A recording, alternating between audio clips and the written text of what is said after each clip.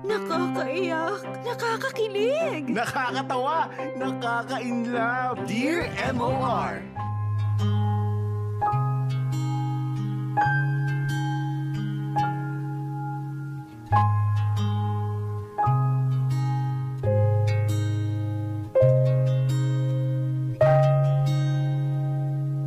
Dear MOR, hello sa iyo Popoy at sa mga nakikinig ngayon. Tawagin niyo na lamang akong Romelyn, 35 years old na taga Quezon Province at nagtatrabaho ngayon sa isang factory ng sapatos dito sa Maynila. Matagal na akong nakikinig ng inyong programa at matagal ko na rin gustong mag-share ng kwento ng buhay ko.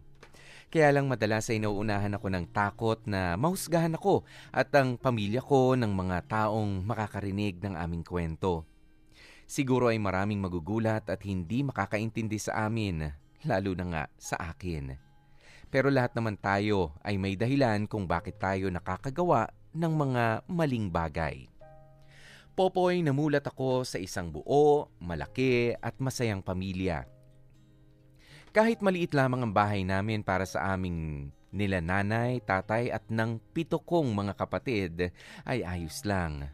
Ang pinakamahalaga sa lahat ay buo ang aming pamilya. Kaya lang nagbago ang tingin ko sa pamilya ko nang tumungtong na ako ng grade 4. Doon kasi ako nagsimulang halayin ng mga lalaki sa pamilya namin. Popoy, unang beses na nangyari yon noong umuwi ng lasing si Papa isang gabi na wala si nanay sa bahay. Pumasok siya sa kwarto at hindi na ako nakalaban pa ng dahil sa takot. Akala ko ay isang beses lang mangyayari yun sa akin. Kaya lang, nasundan sa tuwing kami lang ang tao sa bahay. Mas lumala pa yon nang tumira sa amin ang lolo ko. Sa tuwing wala sina Papa at Mama sa bahay at tulog ang mga kapatid ko, ay pinapasok ako ni Lolo sa kwarto. Nakita niya raw minsan ang ginagawa sa akin ni Papa kaya dapat pati siya ay pagbigyan ko na rin. Ginawa ko ang lahat para ipagtanggol ang sarili ko, Popoy, pero dahil bata pa naman ako noon, ay natalo ako ng takot. Nangyari iyon sa loob ng 1 linggo bago siya umalis para bumalik sa kabilang bayan. Pero sa tuwing dadalaw siya sa bahay ay hindi siya pumapayag na walang mangyayari sa aming dalawa. Tumagal ang ginagawa ni na Papa at ni Lolo sa akin hanggang sa mag-high school na nga ako. At ni minsan ay hindi ako nagsumbong dahil sa palagi nilang pananakot sa akin. Napapatayin nila ang 3 kong nakababatang mga kapatid.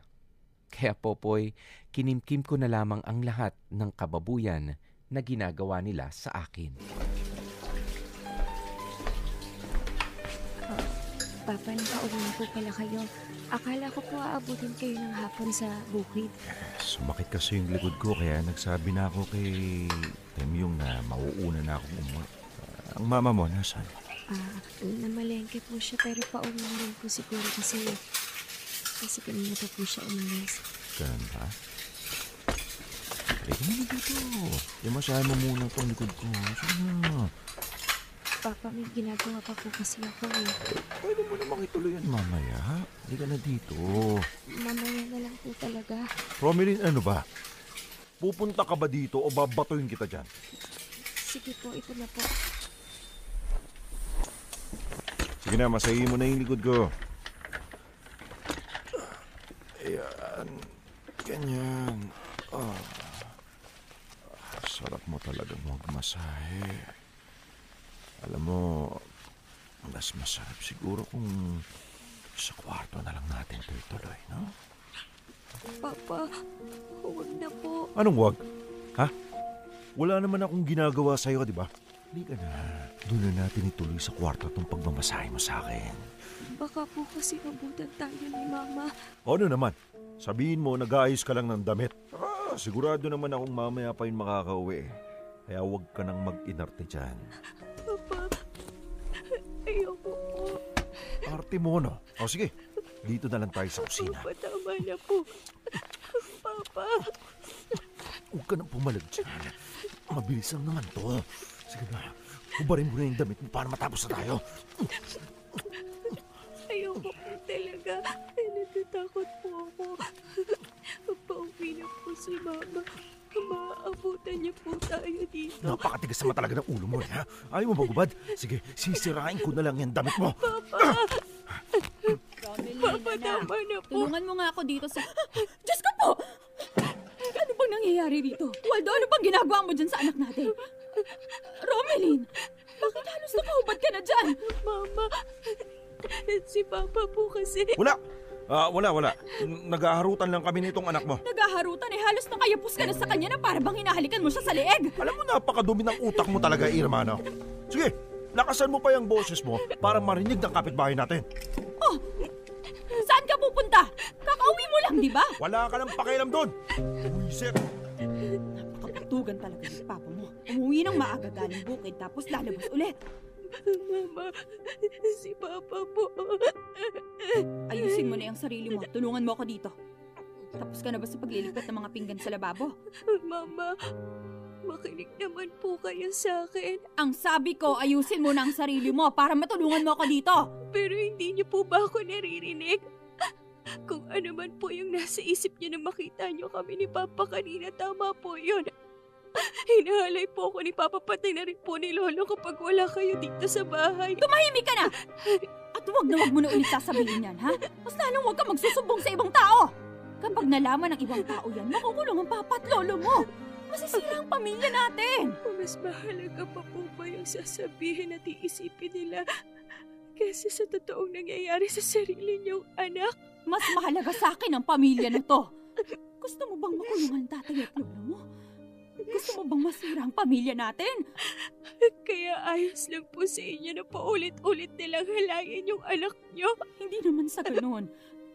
Ayoko lang na masira yung pamilya natin na matagal kong iningatan. Alam ko namang ayaw mo rin na mangyari yun, hindi ba? Pero Mama, hahayaan niyo na lang po ba na paulit-ulit nilang gawin sa akin to?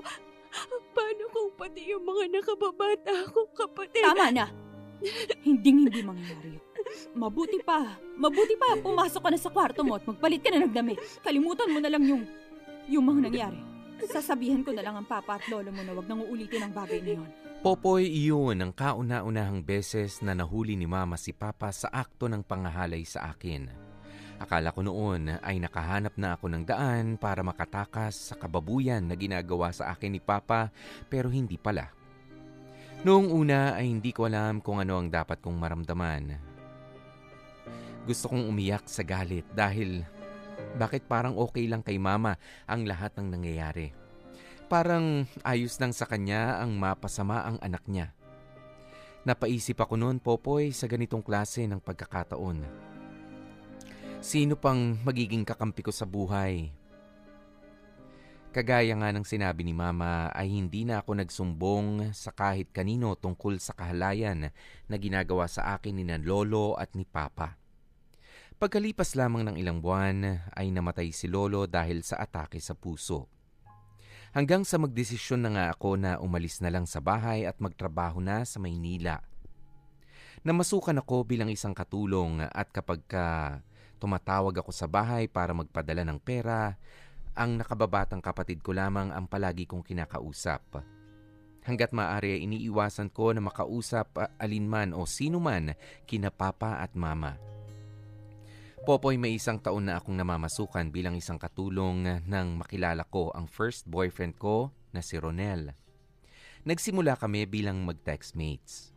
Naalala ko pa noon, year 2008 yon, nang makuha ko ang cellphone number ni Ronel sa isang programa sa radyo.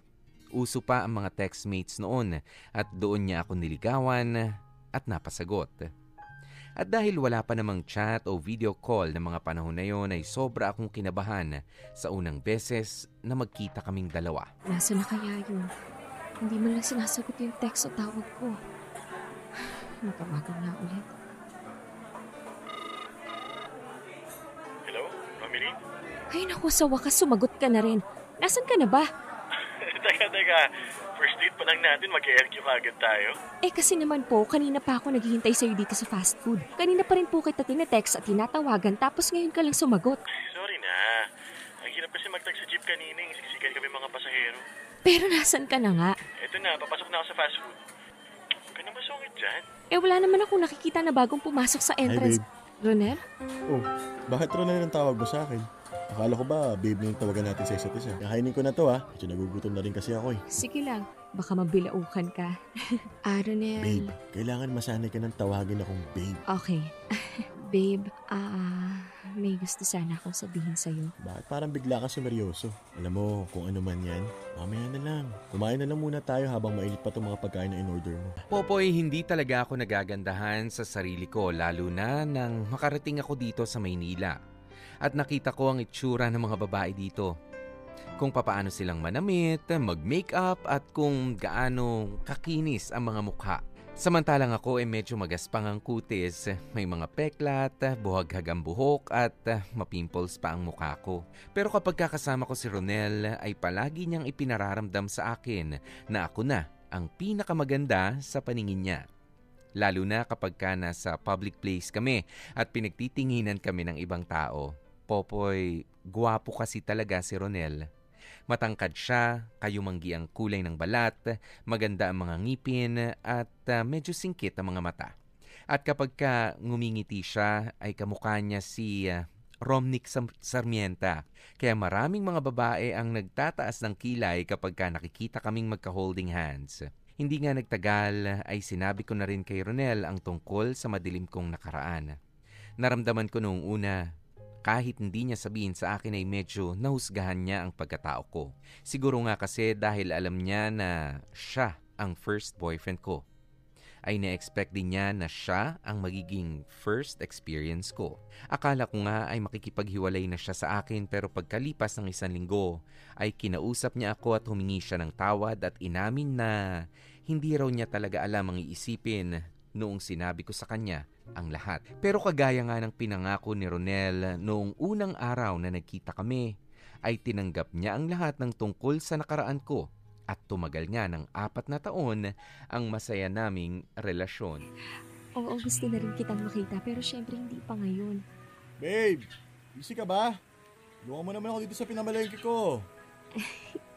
Basta malapit na. O sige na, ibababa ko na to kasi may gagawin pa ako dito sa apartment. Babe? Babe? Kanina ka pa nandyan? Hindi naman masyado pero kanina pa kita tinatawag, di ka sumasagot. Sino ba kausap mo dyan? Wala. Yung kapatid ko lang. Tapos ka ng mamalengke? Anong mga pinamili mo? Isda, saka gulay. Halika, ayusin na natin.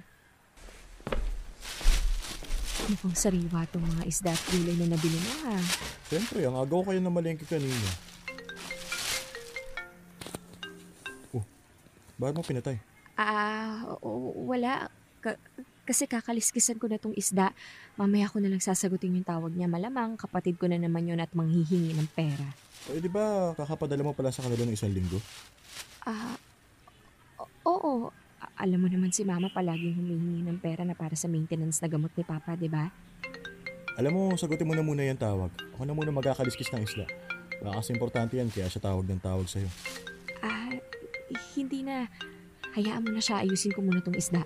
Ako na lang sasagot habang busy ka dyan. Teka, bakit mo kinuha yung cellphone sa bulsa ko? Sino tong si Abit? Tsaka bakit naka3 miss call na siya sa'yo? Akala ko ba kapatid mo yung tumatawag sa'yo kanina pa? Ibalik mo na yung cellphone ko, wala lang yan. Nag-text pa. Akin na kasi sabi yan eh. Bakit hindi ka sumasagot?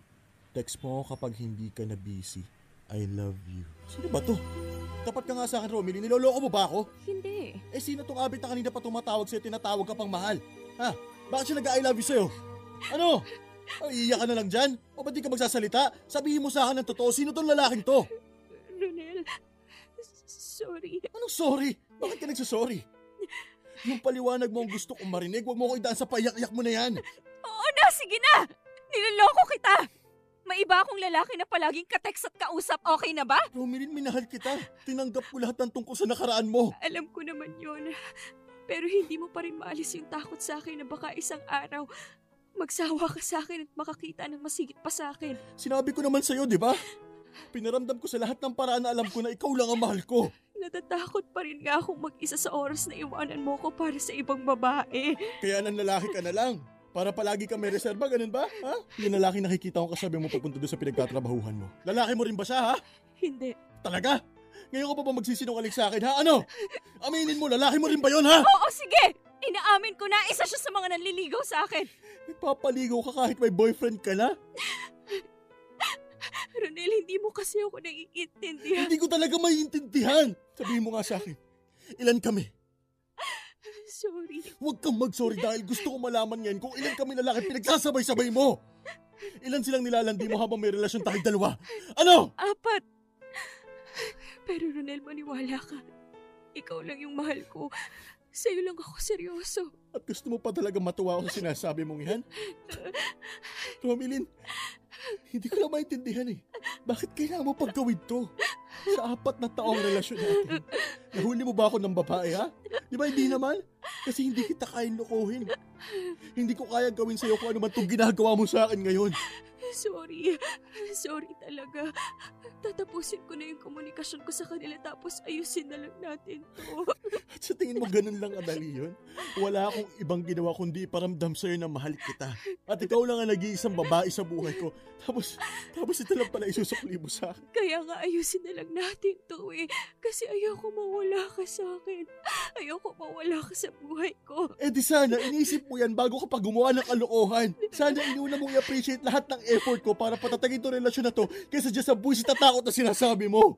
Tapusin na natin lahat ngayon. Popoy, mulat sa pool pa lang ay alam kong mali naman talaga ang ginagawa ko.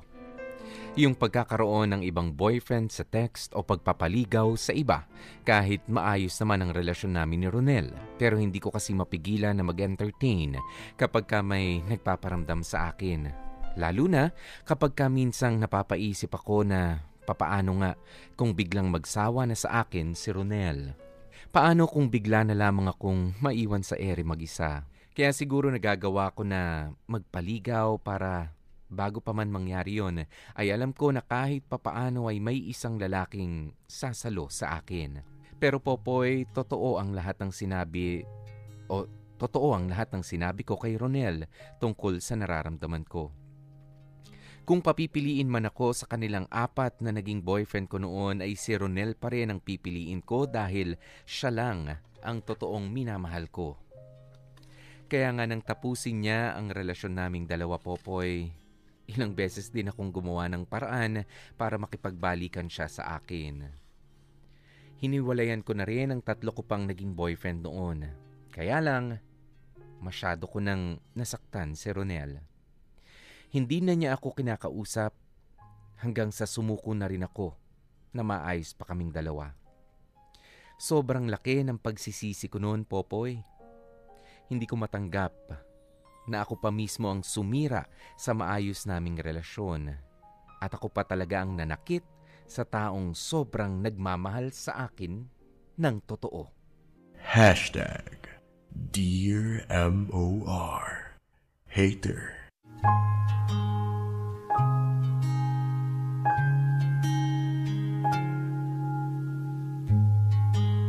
Popoy, halos may 2 taon din ang nakalipas nang tuluyan akong makamove on sa naging relasyon namin ni Ronel. Nag-resign ako sa pagmamasukan ko bilang isang kasambahay at nagtrabaho sa isang factory ng sapatos. Nagsimula na ulit akong makipag-textmate at makipagrelasyon sa iba't ibang lalaki. Hanggang sa makilala ko ang pangalawang lalaki na sineryoso ko, si Julio. Nasa isang kumpanya kami nagtatrabaho. Nauna siya sa akin ng 3 taon sa trabaho kaya siya ang nag-train sa akin hanggang sa niligawan niya na rin ako habang nasa training pa kami. At dahil mabait naman siya ay sinagot ko na nga rin kaagad at pagkalipas ng 3 buwang relasyon ay nagsama na kami sa isang bubong. At doon ko siya mas nakilala, Popoy. Masipag si Julio sa trabaho pero may pagkatamad sa bahay. Kaya nga dapat sa tuwing uuwi siya ay palaging may nakahanda ng pagkain para sa kanya, kung hindi ay madali talagang iinit ang ulo ni Julio. Ayos na siguro itong niluluto ko. Patikman nga. Ang asim. Sigurado ako magugustuhan ni Julio itong sinigang ko dahil paborito niya to. Ay, Grabe yung traffic. Mabuti naman at nakauwi ka na, mahal. Kakatapos ko lang magluto. Alam mo ba na dapat kanina pa ako nakauwi? Kung hindi lang may banggaan dun sa dinaanan ng tricycle na sinakyan ko. Sabi ko naman kasi sa iba nalang dumaan, ayaw makinig eh. Oh, wag ka nang mainit ang ulo. Mabuti pa magpalit ka na ng damit para makakain na tayo ng hapunan. Ano ba ulam natin? Siyempre, niluto ko yung paborito mo na sinigang na bangus. Mukhang mawawala nga init ng ulo ko. Pero, mahal, parang mas gusto ko na maunang kainin yung panghimagas eh.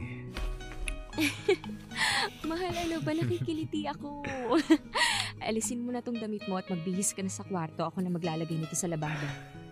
Sige na nga, dali mo na tong damit ko.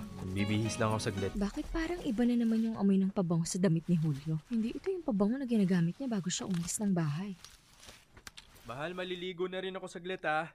Naaasiman na ako sa amoy ng katawan ko eh. Sige lang. Tignan ko nga tong bulsa ng bag niya.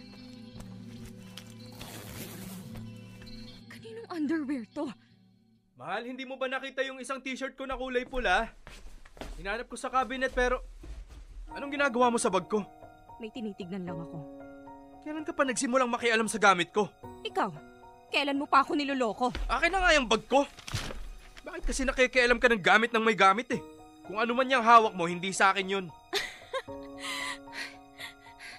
Hindi sa'yo? Malamang hindi talaga sa'yo to. Dahil pang babaeng underwear lang naman to. At wag na wag mong sasabihin na sa akin to dahil alam mo yung hitsura ng mga ginagamit ko. Yan ka. Napaparanoid ka na naman. Hindi ko nga alam kung ba't napunta dyan yung bag ko eh. Palibhasa kasi. Palibhasa, niloko ko ang first boyfriend ko kaya ganito ako mag-isip? O bakit? Yun naman ang totoo, di ba? Kaya ka palaging tamang hinala kasi takot ka sa sarili mong multo. Hindi ako tamang hinala. Alam ko kung kailan ako niloloko ng isang tao. Ano ba, Julio? Hindi naman ako ganun katanga para paulit-ulit mong bilugin yung ulo ko. Bang niloloko? Hindi ba sinabi ko na nga na hindi sa akin yung resibo at kondom na hawak mo? Bakit kasi hindi ka muna magtanong bago ka magtatatalak dyan eh? Tapos masyado ka pang pakialamera ng mga gamit ko. Akin na nga yan. Hindi sa'yo to. O bakit hindi natin tawagan si Arlo para magkaalaman tayo ngayon kung hindi ka talaga nagsisinungaling? Akin na yung cellphone mo. Ayoko. Kita mo na? Guilty ka kasi alam mo na hindi niya pagtatakpan yung kalokohan na ginagawa mo sa akin. Romelyn, pwede ba? Itigil na natin tong usapan na to. Sumasakit na yung ulo ko sa kakabunganga mo sa akin eh. Pagod na nga ako sa trabaho, ito pa yung ihahain mo sa akin na hapunan. Pagod sa trabaho? O pagod sa pakikipaglampungan sa iba? Sabihin mo na sa akin yung totoo, Julio. Sino yung babae mo, ha? Sino? Aray! Romelyn, ano ba? Nasasaktan na ako! Tumigil ka na dyan, Romelyn! Hindi ako titigil hanggat hindi mo sinasabi sa akin kung sino kasama mo kanina. Sino? Sabihin mo sa akin, sino? Si Trisha! Oo, siya nga. Ano, masaya ka na? Siya yung kasama mo kanina. Gusto mo pa ba talagang ikwento ko sa'yo yung ginawa namin? O tatahimik ka na dyan dahil nakakahiya na sa mga kapitbahay natin yung pagbubunga nga mo? Walang iya ka! Manloloko ka! Teka, Romelyn, ano ba? Romelyn! Huwag mo kong sasabihin ng ganyan dahil alam natin na gawain mo rito. Noon yon! At sobra-sobra ko na yung pinagsisisihan sa relasyon nating dalawa kahit kailan hindi na ako nagkaroon pa ng ibang lalaki. Kaya nga pumayag ako na magsama na tayo sa iisang bahay dahil gusto ko na patunayan sa'yo na ikaw lang yung mahal ko. Tigilan na natin tong katramahan na to. Titigilan na talaga natin to dahil tinatapos ko na yung relasyon nating dalawa. O di okay, at least makakawala na ako sa toxic na relasyon na to. Popoy, si Julio na nga yata ang naging karma ko. Ganoon pala talaga kasakit ang ginawa kong panloloko kay Ronel noon. Parang sasabog ang puso ko nang malaman ko na may ibang babae pala si Julio kahit na nagsasama na kami at para nang mag-asawan talaga. Hindi ko lang maintindihan na bakit kailangan niyang gawin yun kung ipinararamdam ko naman sa kanya at pinatutunayan na walang ibang lalaki sa buhay ko kung hindi siya lamang. Popoy, bumalik ang pagkamuhi ko sa mga lalaki. Nakipag-textmate ulit ako sa iba't ibang mga lalaki at pinagsabay-sabay ko silang i-entertain at sagutin pero wala akong sineseryoso sino man sa kanila. Dahil ang pakiramdam ko noon, lahat sila ay manggagamit at manloloko lang. Sobra akong nalungkot, Popoy. Mabuti na lamang at naisipan ng nakababata kong kapatid na si Ellie na lumuwas ng Maynila para magtrabaho nang makapagtapos siya ng high school. Sa isang mall siya nagtrabaho at magkasama kami sa apartment. Kahit papaano, kapag kasama ko ang kapatid ko, ay nababawasan naman ang lungkot na nararamdaman ko. Sino ba itong tumatawag? Hindi nakasave sa cellphone ko yung number. Hello? Sino to? Romeline? Oo, ako nga. Sino ba to? Hindi mo ba ako nabobosesan? Magtatanong pa ba ako kung nabobosesan kita? Alam mo kung hindi ka magpapakilala, ibababa ko na lang to. Si Ronel to. Ronel? Ikaw ba talaga to? Oo, ako nga. Paano mo nakuha yung number ko? Hindi na mahalaga yon. Kumusta ka na? Ayos naman. Ikaw ba? Ayos lang din naman. Mabuti kung ganon. O sige na, maglalaba pa ako eh. Kailangan ko ng ibaba tong towel. Romeline, sandali. Ano ba yun? Busy kasi ako eh. Pwede ba tayo magkita? Ha? Bakit? Wala lang. Gusto lang kitang kumustahin saka makita. Nakikipagbalikan ka ba sa akin? Bakit? Para saan? Alam mo, Ronel, kung plano mo na gantihan ako, itigil mo na yan kasi sa maniwala ka at sa hindi, kinarma na ako sa lahat ng mga naging kasalanan ko sa'yo. Hindi. Mali ka. Anong mali dun sa mga sinabi ko? Yung babalikan mo ako o yung gusto mo akong gantihan? Grabe ka naman. Hindi ka pa rin nagbabago. Pagsalitay mo naman kasi muna ako. Kahit marinig ko pa yung mga sinasabi mo, hindi pa rin ako makikipagkita sa'yo, okay? Bye! Oh, ate, bakit kunot na kunot yung noomot? Parang kulang na lang umusok na yata yung mukha mo sa inis. Nangyari ba? Paano? Tumawag si Ronel. Huh? Yung first boyfriend mo? Oo, siya nga. Bakit daw siya tumawag? Tumawag daw siya para mangamusta. Nangangamusta lang pala. Bakit nangangamatis na sa pulay ang mukha mo? Kasi gusto niya raw makipagkita sa akin. Talaga? Anong sagot mo? Siyempre ang sabi ko ayoko tapos binabaan ko na ng telepono. Bakit mo naman ginawa yun? Hindi ka naman niya binastos habang kausap mo siya, di ba? Niyaya ka lang palang makipag-date, sana pinush mo na. Hindi nga. Pero ayoko nga siyang makita at makausap kasi... Teka nga, bakit ba parang mas excited ka pa na makita ko siya? Siyempre hindi, no? Alam ko lang kasi na sa lahat ng mga naging ex mo, siya yung pinakaseneryoso mo. Pero ate, mahal mo pa rin naman siya, di ba? Oo, siguro ewan. Mas nangingibabaw kasi yung takot sa nararamdaman ko. Yung takot na baka gantihan niya ako sa ginawa kong pananakit sa kanya nun. Pero di ba yung takot din na yun yung naging dahilan kung bakit kayo naghiwalay dati? Alam mo kasi ate, minsan ang paraan para maging masaya tayo, labanan at alisin natin yung takot na nararamdaman natin. Sandali lang! Sabi ng sandali lang eh! Sino ba tong katok ng katok? Nakakaabala sa pagluluto ko. Bakit ba ang aga-aga katok ka ng katok? Ano bang... Ronel? Hi, Romeline. Anong ginagawa mo dito? Dinadalaw ka kasi ayaw mo sagutin yung mga tawag at text ko sa'yo. Kasi nga, ayaw kitang makita o makausap. Hindi pa ba malinaw yun? Saka nakakaloka ka, paano mo nalaman tong address ng apartment namin? Kay Ellie. Kinonta ko siya sa Facebook at humingi ako ng tulong sa kanya. Sabi na nga ba eh. Kaya kakaiba yung kinikilos ng kapatid ko. Huwag mo siyang pagalitan. Ako naman yun ang ulit sa kanya na ibigay yung cellphone number mo at itong address niyo. Nakabla kasi ako sa lahat ng social media account mo eh. At si Ellie lang yung nakita kong paraan para makausap kita ulit. Sige na. Hindi ko napapagalitan yung kapatid ko pero please lang. Umalis ka na dahil nakakaabala ka na sa akin. Nakakaabala ba talaga ako o ayaw mo lang ako makausap dahil natatakot ka na baka bumalik lahat ng nararamdaman mo para sa akin? Alam mo, Ronel, wala nang pupuntahan tong pag-uusap natin eh. Kung hindi ka pa talaga aalis, tatawag na ako ng barangay tanod at sasabihin ko na ginugulo mo ako dito. Romeline, gusto ko lang naman kasi na malaman mo na gusto ko na makipag-ayos sa'yo. Pero wala na nga tayong dapat ayusin. Ilang taon na yung nakalipas mula nung habulin kita at magmakaawa ako sa'yo na bigyan mo pa ako ng isa pang pagkakataon. Pero ayaw mo na nga, di ba? Tapos ngayon, ito babalik ka? Dahil naiintindihan ko ng lahat. Naiintindihan na kita at ang takot na nararamdaman mo. Sa ilang taon na nagkahiwalay tayo, sa maniwala ka o sa hindi, kahit kailan hindi ka nawala sa isip ko. Ikaw pa rin ang mahal ko. So anong gusto mong mangyari ngayon? Magkabalikan tayo, ayusin natin to, ganon. Oo, dahil sigurado ako na mahal mo pa rin ako kagaya ng pagmamahal ko sa'yo hanggang ngayon. At kung wala ka pa rin tiwala sa akin, sige, liligawan ulit kita. Maghihintay ako hanggang sa mawala yung takot na nararamdaman mo at magawa mo ulit magtiwala sa akin. Ronel, ano bang sinasabi mo? Alam ko naman na nagawa mo lang yun noon kasi takot ka na maloko at maiwan mag-isa. Pero Romeline, bigyan mo lang ako ng pagkakataon at ang relasyon nating dalawa. Kahit kailan, Hindi ka na ulit masasaktan. Popoy, hindi nga nagtagal ay nagkabalikan kaming dalawa ni Ronel. Siguro, ang dahilan kung bakit walang lalaki na tumatagal sa buhay ko ay dahil hindi na ako marunong magtiwala. Pero dahil nga kay Ronel ay unti-unti nang nawala ang takot ko na magmahal ng totoo at masaktan lang sa huli. Kung dati ay nag-e-effort na siya sa relasyon naming dalawa, alam nyo bang dumoble pa yon ngayong may pangalawang pagkakataon na ibinigay kami para sa isa't isa. Wala na nga halos akong mahihiling pa, Popoy, dahil iba talaga mag-alaga at magmahal si Ronel. Hanggang sa isang araw ay nakatanggap ako ng balita na malala na pala ang sakit ni Papa at hinihiling ni Mama na umuwi muna kami ni Ellie. Popoy, ayoko talagang umuwi at makita sila. Ilang taon ko silang tiniis at nangako ako sa sarili ko noon na kahit kailan ay hindi na ako babalik pa sa kanila.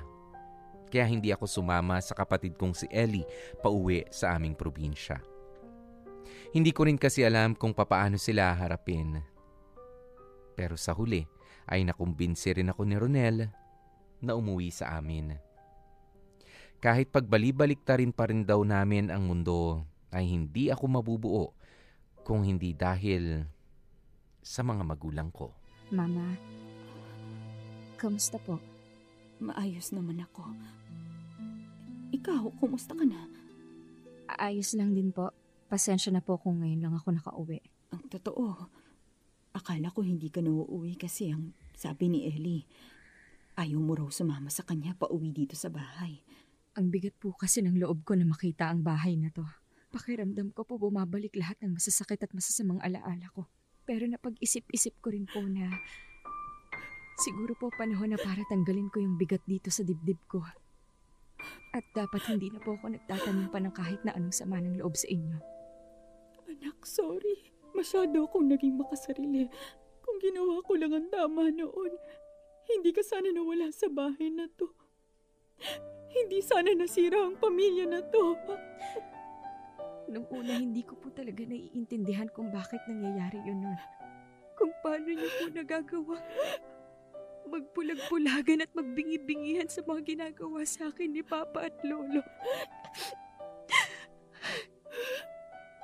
Nanay ko po kayo.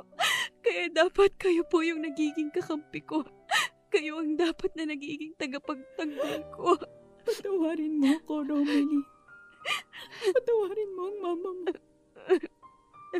Matagal na akong nagsisi sa lahat ng pagkukulang ko sa'yo. Hindi ko dapat hinayaan na mangyari ang lahat. Sana mapatawad mo pa ako, anak, kasi ako hindi ko magawang patawarin ang sarili ko. Huwag po kayong lumuhod. Alam ko pong mahirap pero gusto ko na pong kalimutan lahat. Hindi po ako umuwi kaagad kasi nakukonsensya po ako. Dahil pakiramdam ko, ako ang dahilan kung bakit tuluyang nasira ang pamilya natin. Matagal nang sira ang pamilya natin. Ako lang naman ang nagpupumilit na ayusin ito. Kasi nahihiya ako sa sasabihin ng ibang tao sa atin. Na dapat wala akong pakialam. Mas pinahalagahan ko pa yung iisipin nila kaysa sa inyo ng mga anak ko. Hindi pa naman po siguro huli ang lahat. Kaya po nandito ako ngayon. Kasi gusto ko na pong alisin yung bigat na nararamdaman ko dito sa dibdib ko. At kahit saan naman po natin tignan, magulang ko pa rin po kayo. Salamat, anak. Akala ko hindi na ulit kita makikita. Akala ko hindi na kita mayayaka. Pinag-isipan ko po ito ng matagal bago ako nagdesisyong umuwi. Si Papa po pala. Kamusta na po siya? Malala na ang sakit ng papa mo. Alam mo ba na tuwing gabi, palagi kanyang hinahanap sa akin. Palagi siyang umiiyak at nakikiusap na tawagan kita. Dahil gusto ka raw niya makita. Gusto raw niyang humingi ng kapatawaran sa'yo. Hindi ko po sigurado kung kaya ko na po siyang harapin. Pero alam ko po na kailangan kong gawin to para sa ikatatahimik nating lahat. Malaki ang pinagbago ng papa mo mula nang umalis ka sa bahay na to. Nagsumikap siya at naging responsable para sa pamilya na to. Anak, sana magawa mo rin siyang kausapin at patawarin. Ellie, anak, paabot nga ako ng tubig at gamot ko. Ellie, Irma, kung sino man yung nandyan, pahingi naman ako ng tubig. Ito po, Papa. Romeline. Uminom po kayo ng tubig.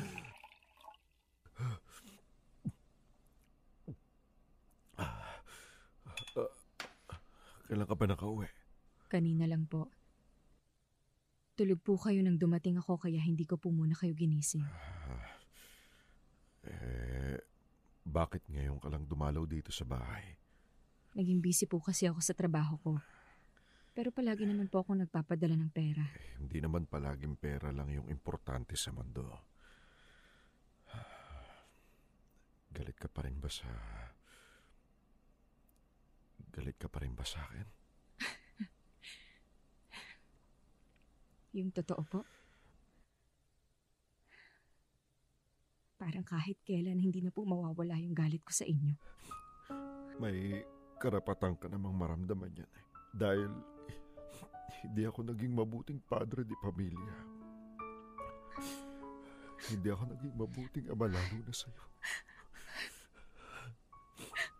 Pero, anak, gusto kong malaman mo na pinagsisisihan ko na lahat ng mga naging kasalanan ko. Hindi ko na alam kung kailan mo pa ako magagawang patawarin, pero saan bago mo lang ako mamatay, mapatawad mo na ako. Kahit naman po ako hindi ko rin po alam kung kailan ko kayo kayang patawarin sa lahat ng mga ginawa niyo sa akin. Pero pa, alam kong ito po yung kailangan. Dahil ayoko pong habang buhay, may dinadala akong mabigat dito sa dibdib ko. Pinilit kong magbago. Maniwala ka. Pinilit kong magbago para sa iyo at sa pamilya na ito. Pero Papa, kahit ano pong gawin niyo, hindi na po magbabago yung mga nangyari. Hindi niyo na po ba ibabalik yung kinabukasan ko na sinira niyo ni Lolo? Ang tagal ko na pong gustong umuwi dito dahil gustong gusto ko na pong bumawi sa mga kapatid ko at sa pamilya na to. Pero sa tuwing iisipin ko lang po na makikita ko kayo, nangihina na po kaagad ako dahil bumabalik lahat ng sakit na mga ginagawa niyo sa akin.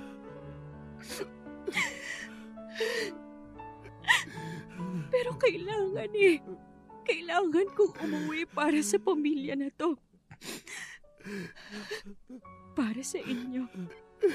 Wala ka na magdapat ang bawihin sa pamilya na ito dahil ako may kasalanan at nagkaroon ng malaking pagkukulang. Ako ang sumirang sa pamilya na ito. At sa buhay ko. Alam niyo po ba na sobrang pinandidirihan ko po yung katawan ko sa tuwing maliligo ako o titingin sa salamin? Ang naiisip ko po nun, bakit kung sino pa ng mga taong pinapahalagahan at sobrang mahal ko, sila pa yung sisira ng buhay ko? Romeline, sana mapatawad mo ba ako? Kung pwede ko lang ibalik yung nakaraan. Pero hindi na nga po Hindi na natin mababalik yung nakaraan.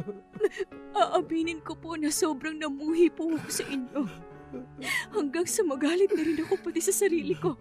Lalo na po nung kinampihan kayo ni Mama. Nawalan na ako ng pag-asa na magkaroon ng normal na buhay. Kaya nagdesisyon na lang ako na umalis sa bahay na to.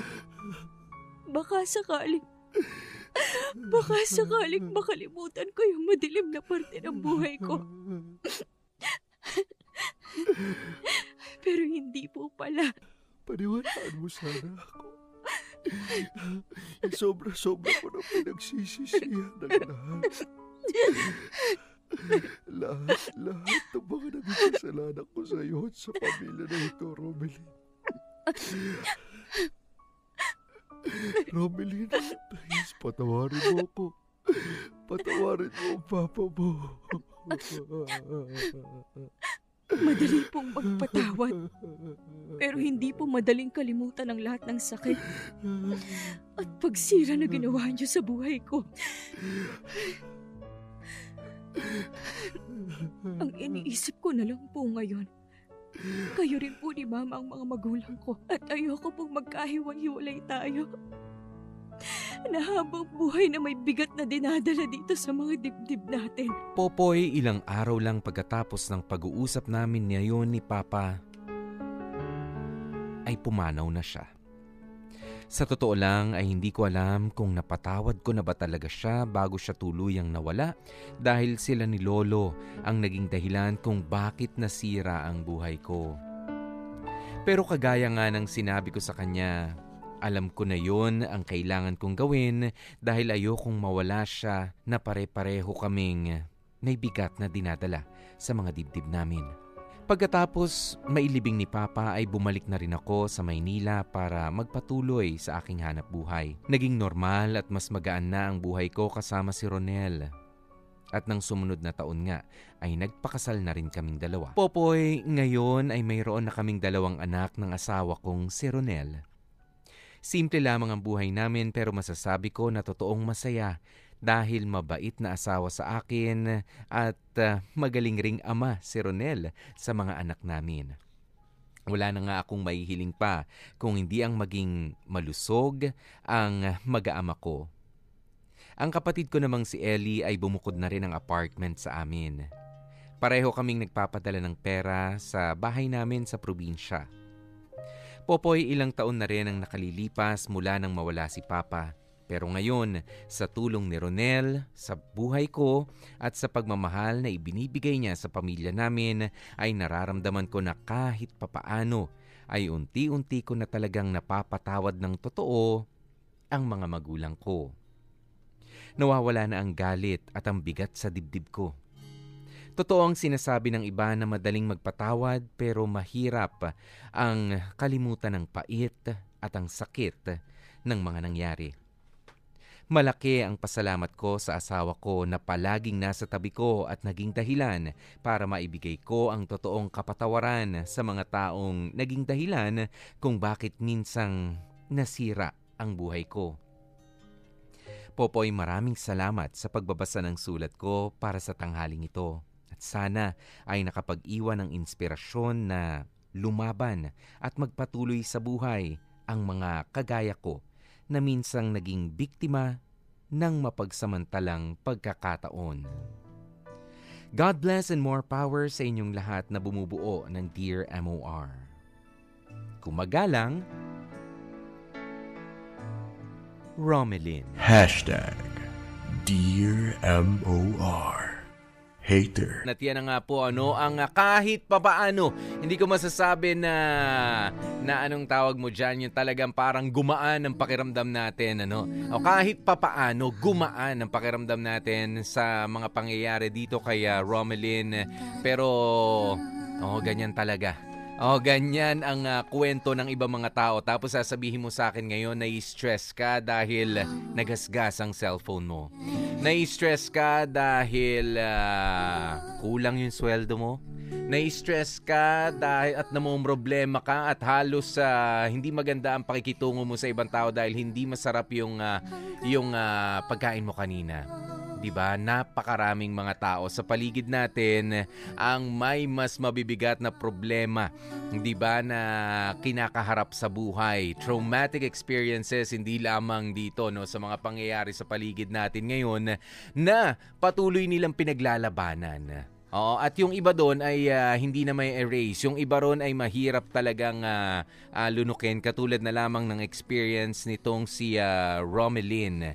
Pero even them, 'di ba? Even yung mga katulad ni Romelin na meron, sabihin na natin, nakalinya sa may mga pinakamadidilim 'di ba? Pinakamabibigat at pinakamapapait na karanasan kahit sila ay mas pinipili pa rin na lumaban, 'di ba? Para sa kanilang mga buhay, ayan, mas pinipili pa rin nila na magpatawad. Yes, the forgiveness na ibinigay nitong si Romelyn played a major role para doon sa pagiging maayos na rin ng buhay niya, ng paggaan ng takbo ng buhay niya. Pero bago ako magpatuloy, sige na, ito na muna, basahin ko muna ang ilan sa inyong mga reaksyon at mga opinyon. Sabi ni Sai Castillo, ang mga magulang, ano to? Mga magulang pero binigyan ka, ay, sandali, naputol na siguro ito, no? Sorry, Sai Castillo, ha. Medyo, syempre, hindi na kumpleto yung thought, eh. Ayan, sabi na lang ni Michael Sanchez, I'm happy for you, Ate Romelyn. God is good talaga. Irma Escano, sabi ni Ate Irma, sabi niya, happy ending na rin, Popoy. Sa bagay. Hindi na, kumbaga hindi na palala yung sitwasyon, hindi na kasimbigat nung kanina. Marami akong natutunan sa kwento na to. Sobrang ganda, nakakaiyak, sabi ni Maria Lobina. Ayan, sabi naman ng Sanctuario de Loma Marilao. Lesson learned, forgiveness is the real key to happiness. Ayan, hello po sa mga nandito sa Sanctuario de Loma. Sina Giselle, Mirna, Chris, and KD. Tutok kami sa Dear MOR. Thank you so much sa inyo pong mga nasa Sanctuario de Loma sa Marilao. Ayan, thank you. Riza, sabi ni Riza, relate much, Popoy. Ang sa akin naman, nakulong ang tatay ko. But later on, iniurong ko na din yung kaso kasi matanda na rin siya. Until now, hindi alam ng mga anak ko. Hanggang ngayon, kahit hiwalay na kami ng asawa ko, hindi niya rin alam. Madaling magpatawad pero napakahirap nakalimutan. 2 dekada na yata or 3 dekada na, Popoy, hindi ko pa rin makalimutan. Thank you so much, Riza, for being brave enough para i-share itong almost the same experience. Pero doon nga tayo manggaling, na lahat naman tayo ay dapat matutong magpatawad. Maliit o malaki yung pagkakasala sa atin, kahit na yung iba sabihin nga natin na parang ang hirap-hirap isipin kung paano mo patatawarin. Katulad dito, yung pang-aabuso na ginawa kay Romelyn. Di ba sabihin ako, patawarin mo na lang para gumaan na ang takbo ng buhay ninyo. Yes, that's easier said than done. Di ba?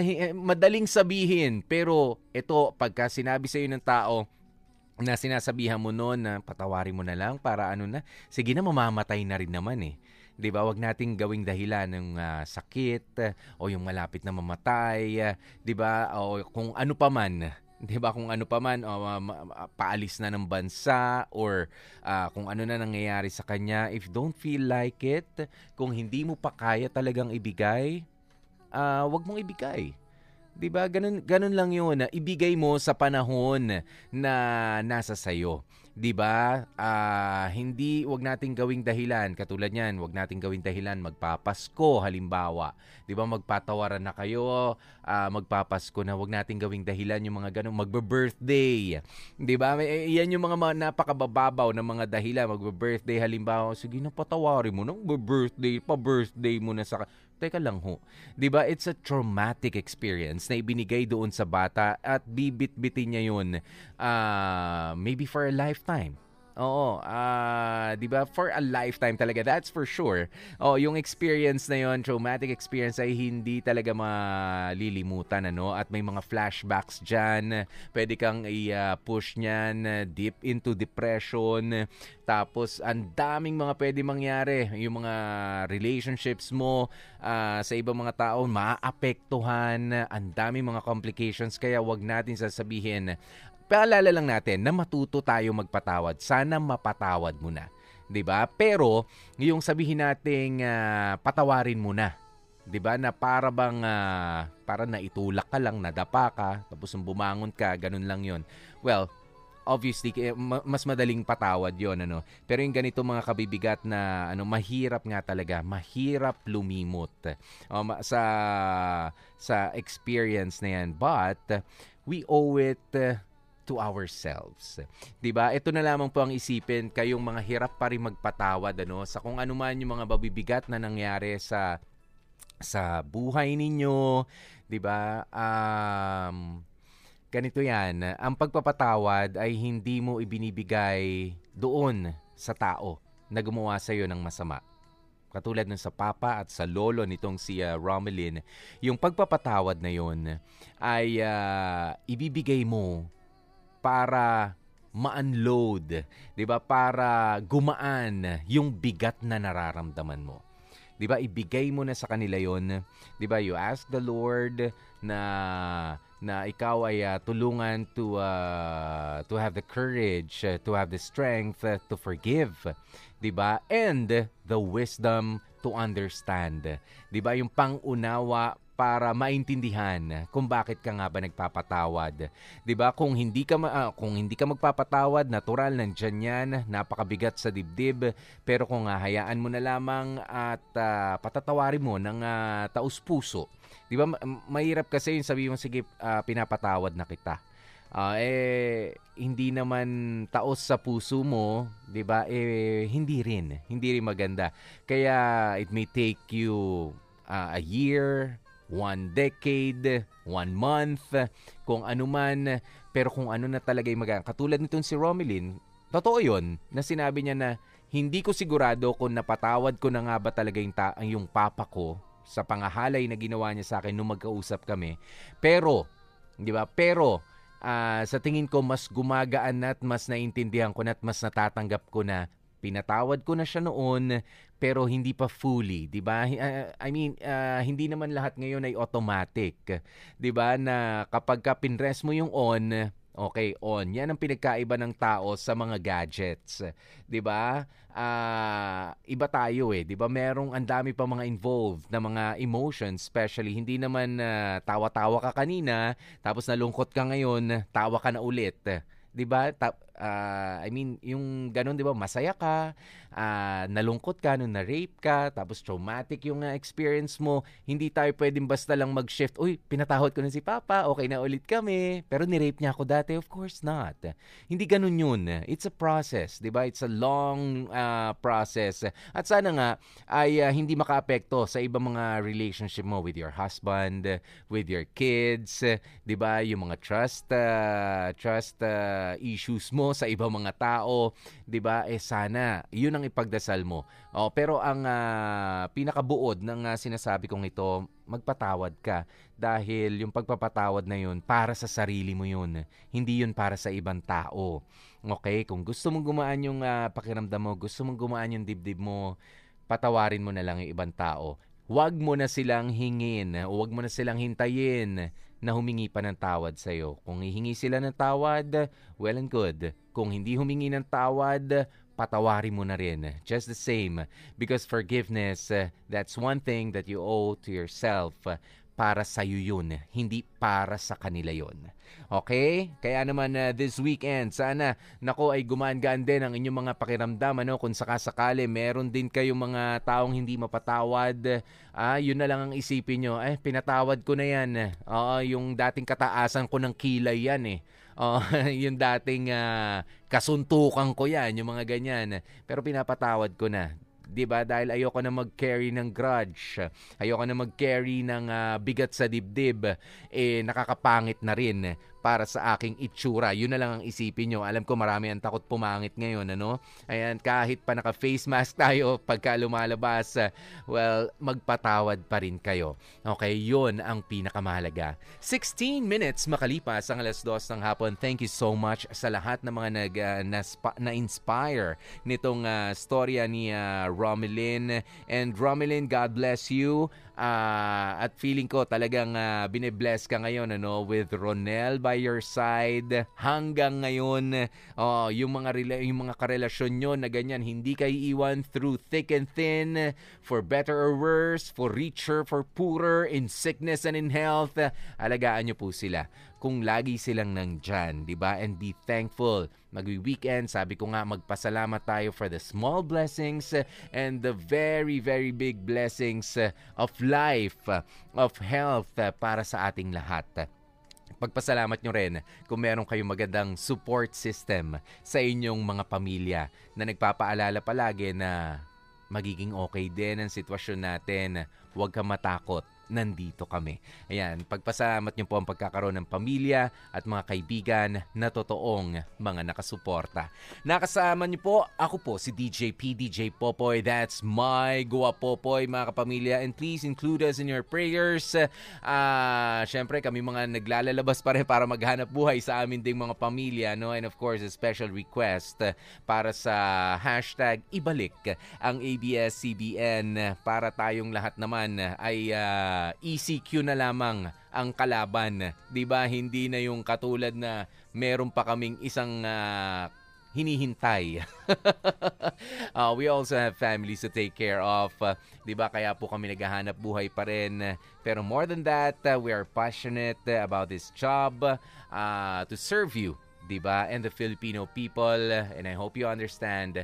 Hashtag ibalik ang ABS-CBN. Happy weekend, mga kapamilya. Ako po si DJ P, DJ Popoy. That's my Gua Popoy. Hashtag Dear MOR Hater. Dear MOR, ang mga kwento ng puso mo.